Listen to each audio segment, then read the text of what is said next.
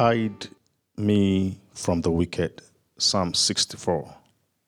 To the choir master, a psalm of David.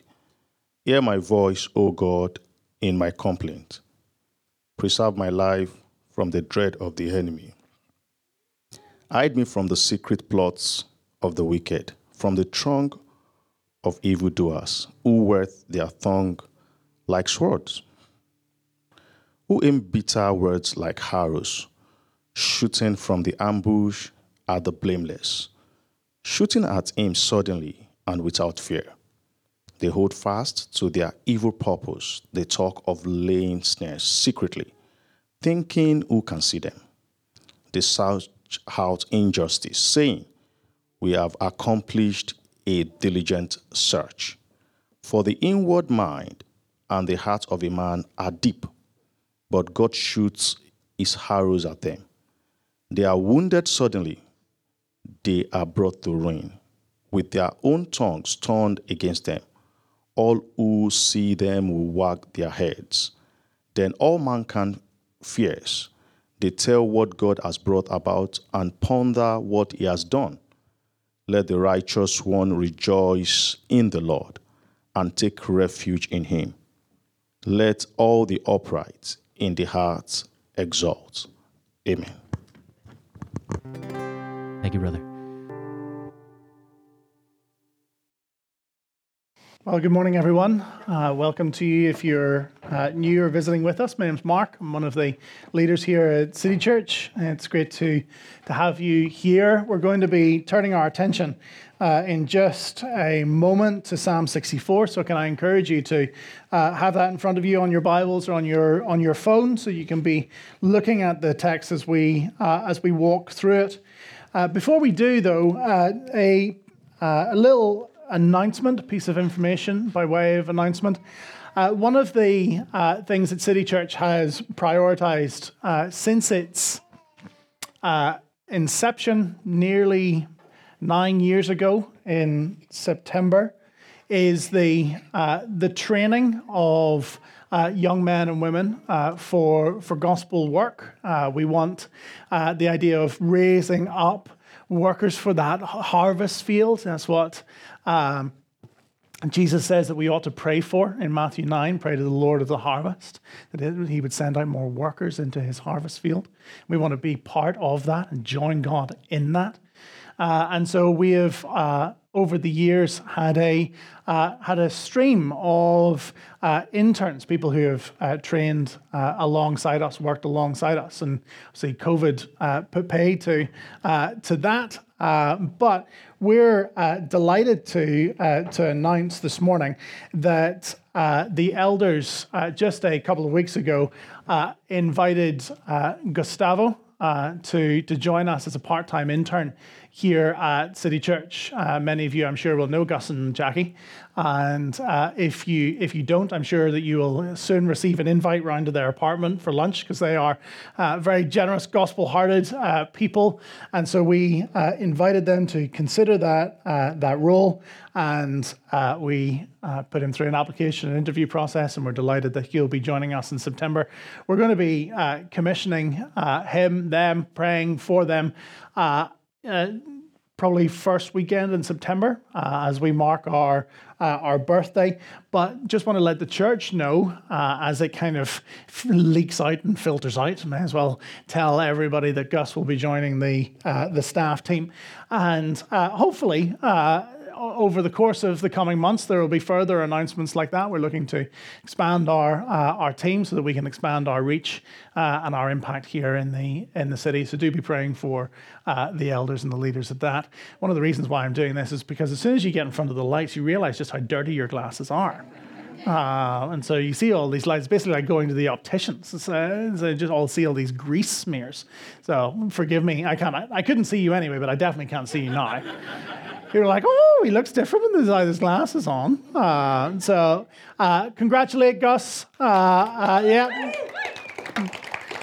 And do be praying for them. Why don't we pray now as we consider God's word together? Father, we do thank you for Gus and Jackie. Thank you for how you've been at work in their lives, particularly over these last couple of years. Thank you that they joined us in the midst of online church and COVID lockdowns, and yet have become such a rich part of our family together. And I pray for Gustavo, particularly as he considers transitioning into this role. Would you strengthen and encourage his heart?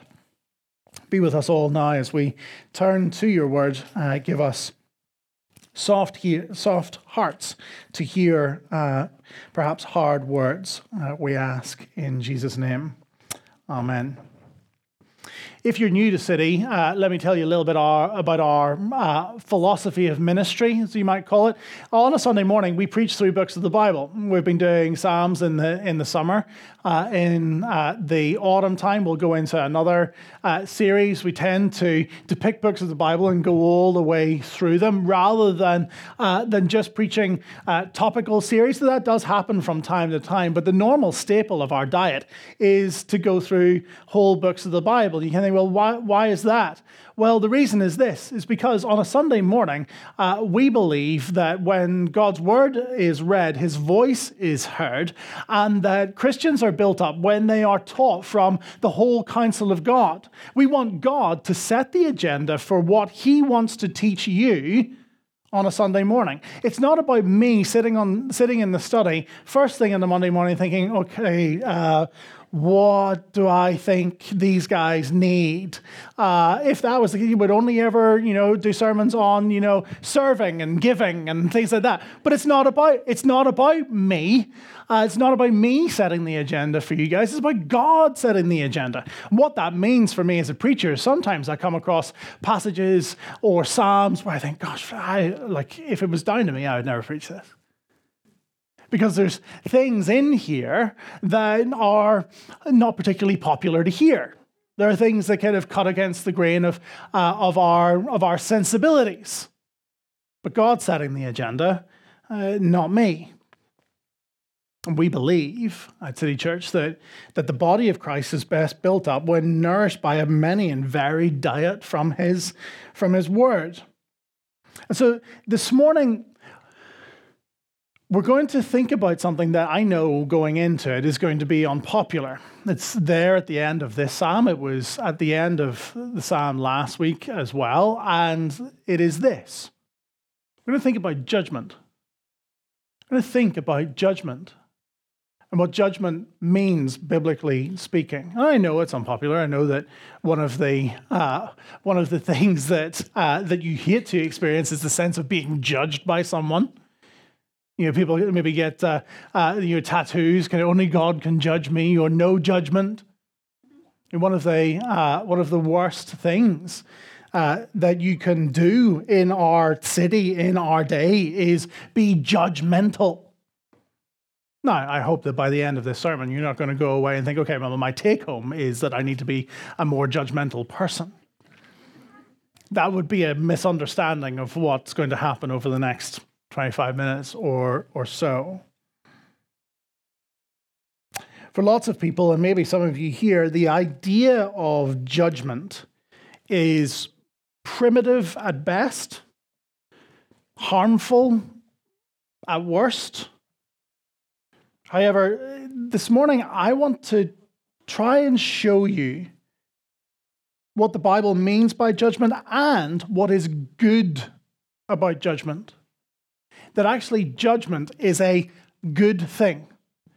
The judgment that God brings is a good thing. You might think, well, it's a necessary thing. We've got to kind of get through it at the end of the age, because God's concerned about justice. But is it an act of good? Yes. I want to help you see that it is. So if this is your first Sunday with us, I say welcome. You're welcome. Sometimes we talk about heavy, weighty things like this. I mentioned that Psalm 63 talks about it. I'm going to refresh your mind because what tends to happen, so what's my method in preaching the Psalms? Normally the meat of the Psalm happens in the first kind of few verses, and then there's a couple of verses at the end. It's like, and then God will judge the wicked and the righteous will be fine. I'm like, oh, yeah, okay. And so everything will come out good in the end. And that just kind of gets parked a little bit. So we're going to go back and we're going to kind of dive into it and dig about in it for a while. But Psalm 63 says this, but those who seek to destroy my life, I'm looking down at verse 9, but those who seek to destroy my life shall go down into the depths of the earth. They shall be given over to the power of the sword. They shall be a portion for jackals. But the king shall rejoice in God. All who swear by him shall exult, for the mouths of liars will be stopped. So judgment coming on the wicked, a portion for jackals, a very graphic image of unburied corpses. That's what the psalmist, that's what David is talking about. And here it comes in verses 7 to 9. But God shoots his arrow at them. They are wounded suddenly. They are brought to ruin with their own tongues turned against them. All who see them wag their heads.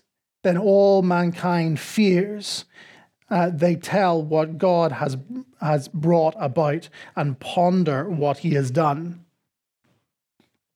There's actually just very quickly, parenthetically, there's two types of judgment going on there. There's the final judgment that God brings in the end, I think, there towards the end of verse 9. But there's an interesting little thing there where earlier on in the psalm, we talked about how they're shooting arrows at King David, at the righteous one, at you.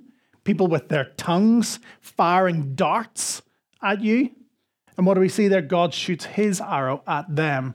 And what happens to their tongues? Well, actually, their tongues that have practiced deceit, it redounds on them. And so actually, God has ordered his world such that sin often rebounds on people. It's often in the mechanism of the cosmos that, it comes back around. People end up reaping what they sow. So it's worth maybe reflecting on that. But as we think about this idea of judgment, and this sermon is slightly more thematic, we're going to look at three ideas. Here's the first one. I'm not going to give you all three because I'll give the game away, as I did with Duncan when I was describing all three of my points. He was like, oh, I see where you're going. So I'm not going to do that. I'm going to give you the first point. Here's the first point. You ready? You must have a judgment day. You must have a judgment day. One of the reasons why people are, I think, thrown off or put off by religion, particularly the empty religion of our country's past, is because of this idea of judgment. And so we have cast that off, and in its place, we have sought to champion liberation. We want to throw off the shackles of religion and guilt and judgment coming from the old man in the sky. And in throwing that off, there's a sense that we feel more liberated. We feel more free. At least that's the idea, that we've cast off the shackles of the old oppression. But there's a problem. And the problem is this: that the sense of liberation, while euphoric perhaps for a moment, and maybe you've felt it, I'm free from all of that old stuff in the past, all of the guilt and the oppressiveness and judgmental people, and to our shame, there are plenty of them within the church. And so there's this sense of liberation, of throwing that off. But after a while, you begin to realize, well, it hasn't translated into a feeling of feeling more secure in yourself, more loved, more accepted, or accepting even of yourself. That the liberation feeling, it's a bit like a quick high. But then reality sets in, and you think, well, I'm not actually less anxious. I'm not actually less sleepless and worrisome. I'm not actually less concerned about what other people think of me. So you've thrown off this and you've gone, liberate. I'm going to do what I see is right. And there's that high, but then there's the come down. You realize, well, actually, there's something a little bit empty to that too. Why is that? So you sit here and you think, well, okay, he's saying that we need more. We need to bring back the judgmental people of the past. No, that's not what I'm saying. Hear me out. Arthur Miller, who was an American playwright, wrote a play called After the Fall. And in After the Fall, there's a character called Quentin, and Quentin's a lawyer. Towards the end of his life, he reflects on his life. And he says this, I'm going to read you his words in the play After the Fall. Listen. You know, more and more I think that for many years I looked at life like a case at law, by a series of proofs. When you're young, you prove how brave you are or smart. Then, what a good lover. Then, a good father. Finally, how wise and powerful or what the hell ever else. But underlying it all, I see now, there was a presumption that I was moving upward towards something, some elevation where, God knows what, I would be justified or condemned, but there would be a verdict anyway. And I think that my disaster really began when I looked up one day and I saw that the bench was empty. There was no judge in sight. And all that remained was an endless argument with oneself. This pointless litigation of existence before an empty bench. What's Quentin saying there? He's saying he's gone through his whole life trying to prove to others how smart and how brave, what a good lover, what a good father, how wise, how erudite, how thoughtful, how competent he was. And he realizes one day that he looks up and the bench of his life, where the judge is, it's empty. And he realizes, well, why am I doing any of this? It actually leads him to a sense of meaninglessness, not of liberation. You see, if there's no judgment, if there's no judgment day, then in Quentin's words, life is one endless litigation. That is just endless argument without a verdict, without somebody saying, that was right, that was wrong, that was virtuous, that was not. One endless litigation. What's more is, who's to say that one person's actions are better or more useful or more virtuous than another's? If the bench of the universe, if the bench of your life is empty, then you're free. The judge is gone. You have been liberated. But you're also doomed to a sense of meaninglessness, an endless, meaningless wandering. Because there is no ultimate being, no ultimate standard, no ultimate good towards which to strive. There is no verdict, just an endless argument with yourself. And maybe in a sense, part of the reason why you're here this morning is you're beginning to feel that. You hadn't quite been able to put the vocabulary to it, but there's a sense in which, okay, why am I doing what I'm doing? If I believe that that the bench is empty. Yes, I've tasted the liberation of that. I've tasted the high and how good that feels, but actually, is there more? Is there something more solid? So you're beginning to kind of sense and taste the meaninglessness of the bench of your life, of the universe being empty. So no judgment ultimately leads to meaningless individually, but it also has problems for us collectively, as a community, as a society, as a world. It leaves us meaningless as individuals, but it also leaves us hopeless as a society in the face of injustice. People tend to think that religion is the thing that breeds conflict, that judgment is what causes people to become aggressive towards others. But step back and think a second and ask yourself this question. What is more likely to cause someone to take up arms in revenge? The idea that there is no ultimate judgment, that justice will never truly be done in the future by another? Or the idea that there is a God, that there is a God who sees, who hears, and who will ultimately act to answer the injustice of the world? What is more likely to lead to the laying down of arms?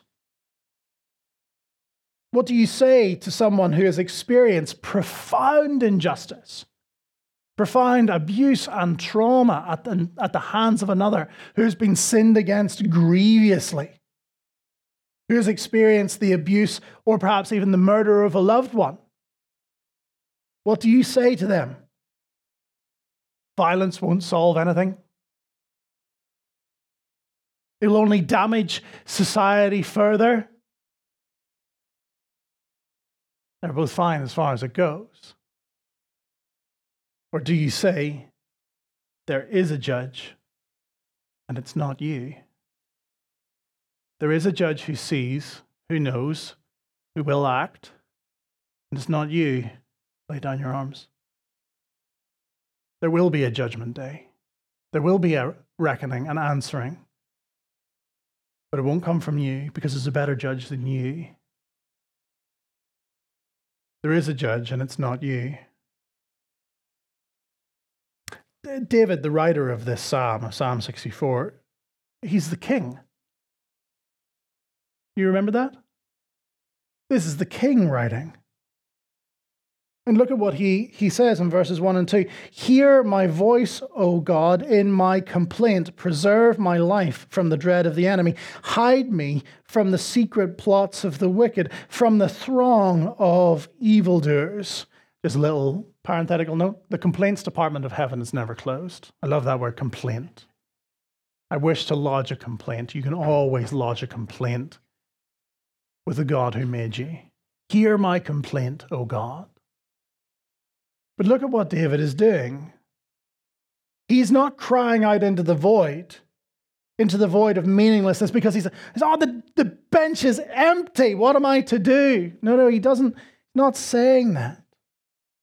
Nor does he, as the most powerful man in the land, take up arms and command his generals to take vengeance on his behalf. No. And why not? Because he knows that there is a judge and that it's not him.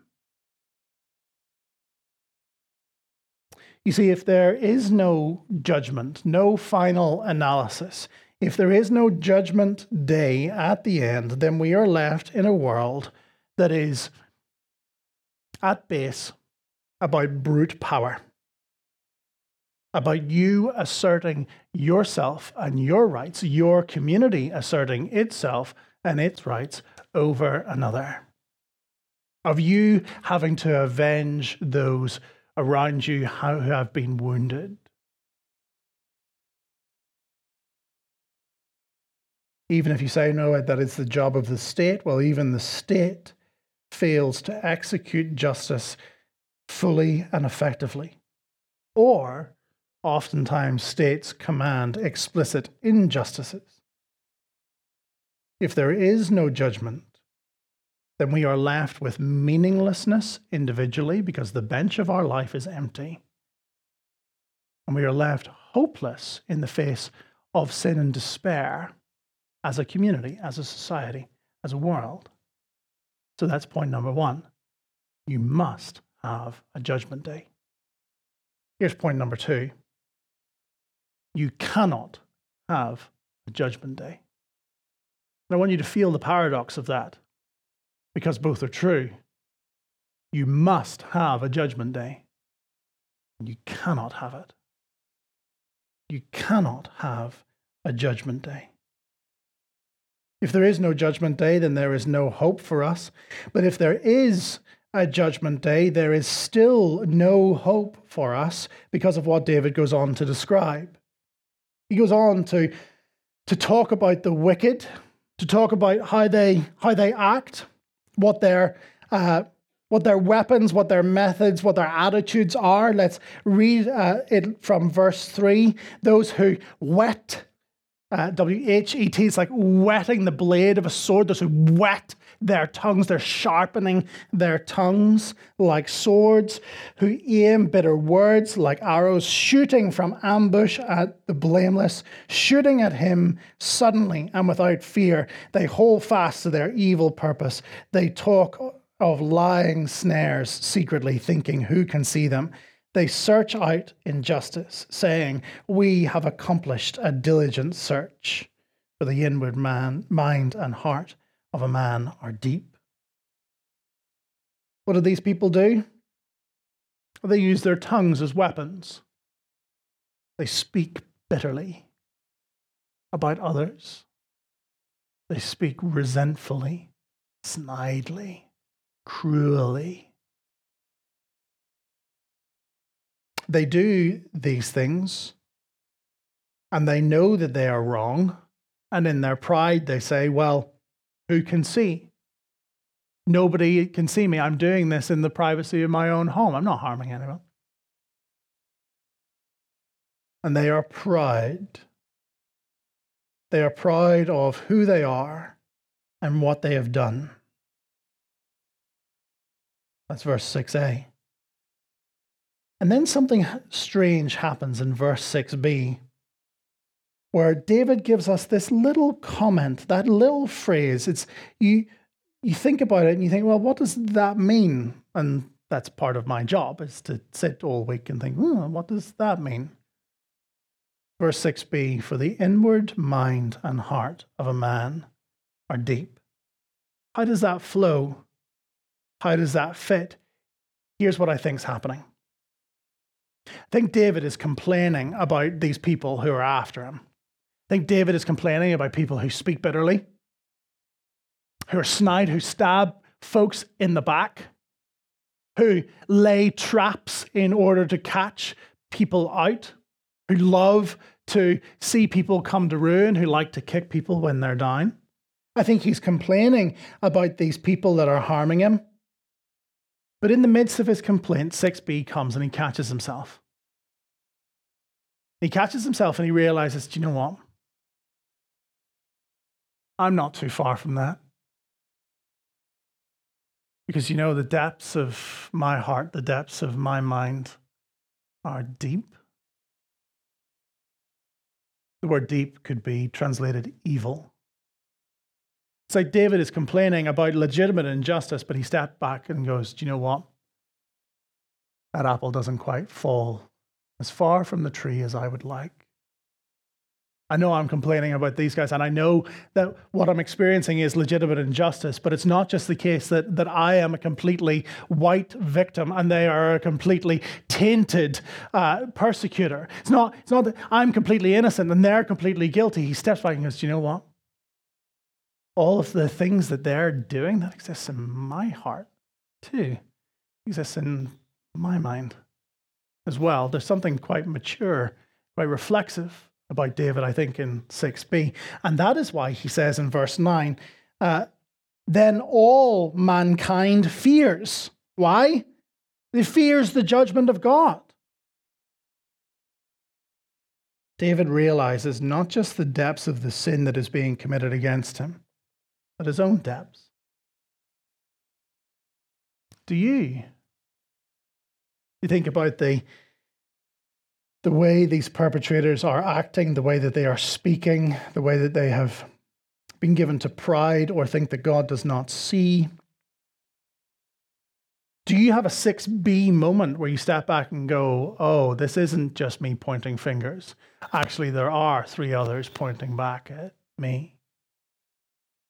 If that is what you do, then you're in the company of the King, and you are taking a very necessary step towards what it means to be a follower of Jesus.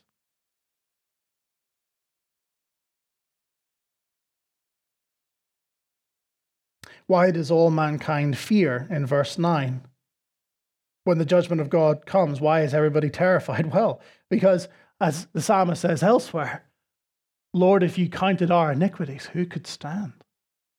Who can stand in the judgment of God? That's why point 2 is point 2. You need the judgment day, but you cannot have it. You cannot possibly take it. So who could stand?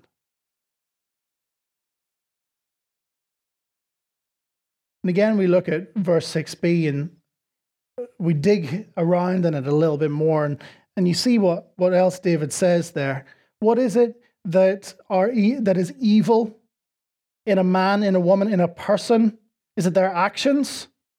No, it's not even what David says. The inward mind and heart of a man are deep, are evil. You see, in the end, you'll be judged on your heart, not on your obedience. Have you realized that? Think of the parable of the prodigal son, or the parable of the two sons. The prodigal flips his fowl of the bird, goes and lives the high life with sex and drugs and rock and roll, and comes back to his father, a broken man crying out for mercy. Where's the older brother? The older brother's out in the field. The older brother has always served his father. The older brother has always obeyed. The older brother was always by the father's side. He was always at church. He was always at Bible study. But one of the things you realize at the end of that is that the heart of the older brother couldn't be further from the father. Wasn't I always here with you? You didn't even give me a young goat to celebrate with my friends. So he excludes himself from the party. Not because of his obedience or lack thereof, because of his heart. You'll be judged in the end, not on your obedience, but on your heart and on your mind. You'll be judged in the end on what you know. People love to come to me and they say things like, well, if you believe that Jesus is the only way to God, well, what about people who have never heard the gospel? What about people in the Amazon rainforest? Do you believe that God is going to judge them? Yeah. God is going to judge them on what they know. God is going to judge them on their mind. I think that's clearly argued from Romans 1. We don't have time to go into that, but you can ask me about that later. But here's the thing. God will judge them on what they know, and he will judge you on what you know. And you're here, and they're there, and you know more. And so you'll be judged more harshly on what you have done with the information that you have gathered. When you come Sunday by Sunday and we say, do you know what? Jesus is the only way to the Father. That he has paid for your sin, that he stands ready to receive you by his grace. Would you not come to him? You know more. And what will you do with that? God's judgment comes suddenly on the wicked. In verse 9, he shoots his arrow and they are ruined. It's almost as though they're shooting volley after volley after volley of arrows at David, and God just quickly fires off one arrow and they're dismayed, they're destroyed. Such is the swift and final judgment of God. And so you must have a judgment day, but you cannot have a judgment day. So what is the answer? Point 3. Judgment day has already happened. This is why I didn't give away the story. Judgment day has already happened. How does David finish in verse 10? He says, "Let the righteous one rejoice in the Lord and take refuge in him. Let all the upright in the earth exult." Given what we have seen already, how is it that we can, or David, how is it that David can say, well, I'm righteous, and so I'm going to take refuge in the Lord? How is it that you can say, well, I'm going to take refuge in the Lord and be counted righteous? How can you say that? How can I say that? It is because of the righteous one. the righteous one. How is it that we can stand in the judgment? How is it that we can stand in that judgment day that we need? Because it has already fallen on the righteous one. This is the gospel. Judgment is coming. Judgment is necessary for the righting of injustices and the wickednesses of men and women in the world. We don't, at bottom, want a God who, in the final analysis, will look at the people who have harmed you and harmed who you have loved and say, it's all right, come on in. You don't want that. You want judgment to fall. You just don't want it to fall on you. But the gospel is that judgment is coming, that judgment is necessary for the righting of injustices in the world. But if it comes to us all, it would sweep us all away. The only one who can be submerged under the floodwaters of God's judgment, only to emerge victorious, is Jesus, the righteous one. He is great David's greater son. He is the king par excellence, the one who sits eternally upon David's throne. He is the only one who has the power to be submerged under the judgment of God. Why? Because he had no sin of his own. And yet he bore ours on his body on the tree, as Peter tells us.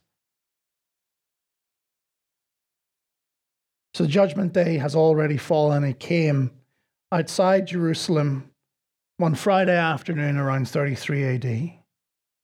And Jesus died, and he takes the judgment of God for all who would trust in him. How can you stand in the judgment? By taking refuge in the righteous one.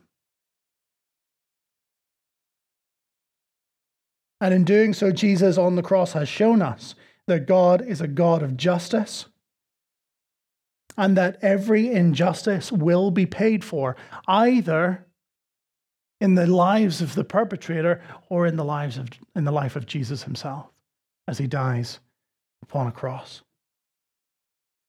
And so David's invitation could not be clearer. It is this: it is take refuge in the righteous one. How do you stand in the judgment? In him. Because you're sheltered in him, sin taken, judgment borne. And so you really can live a liberated life, a life free from guilt and shame because Jesus has taken it, but also not just a life free from those negative things, but free to something, free to live for him, to live into the way that you were made to be. It's a much fuller and truer liberation. Why? Because the bench of the universe isn't empty. There is a judge on it, but he loves you and has taken away your sin and has set you as captives free. You then can rejoice in the judgment of God because it is no longer something to be in fear and dread of. Folks, if you believe that there is no judgment, then you will feel liberated for a time until you realize that everything is ultimately meaningless. It is sand spilling through your fingers. If you believe that there is a judgment, but that you could stand up in it because of your virtue, then you will become proud and condemning of others, like the religious leaders of Jesus' day. That is how you create a judgmental person. That is why I hope that you will not leave here thinking, okay, I need to be more judgmental. You will only do so if you think, well, yes, there is a judgment and I'll be fine because of my own merit, because of my own virtue. But if you believe that there is a judgment and that you could not possibly stand in it, that you need someone to take that judgment in your place, then brother or sister, you are a follower of Jesus. The result of that outlook is not pride. We do not condemn others. Why? Because we know the depths of our own sin. We know what lengths it was that Jesus had to go to in order for us to be forgiven. So how can we stand in condemnation of others? But it also gives us courage, knowing that the depths of all mankind, their minds and their hearts are wicked. And so we call them to turn aside from that coming judgment and to take refuge in the righteous one. This is how we can be tolerant of people. People talk about tolerance being such a great virtue. Tolerance, not to get too technical about it, but tolerance is a contingent virtue. It's got to kind of sit on something else for it to really mean something. Tolerance now means everybody else is equally right.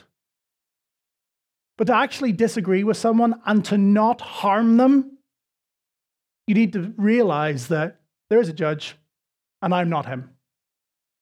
That's how you tolerate people. That's how you become a tolerant person.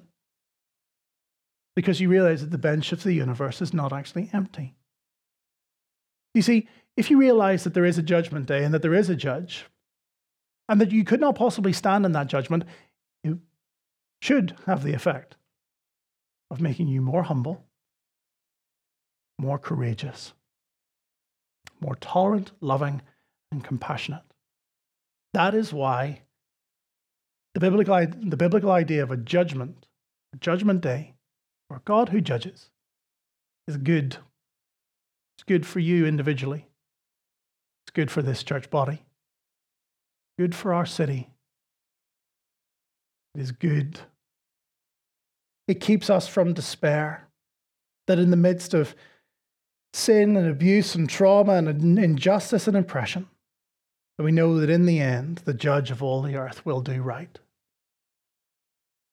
And it means too that we can work in our lives, in our day, to bring about that justice now, to advocate for those who are voiceless, weak and helpless, to be an advocate for the orphan and the alien and the widow, and to strive and to work for their justice because God is concerned for it. And one day justice will roll down like a mighty river.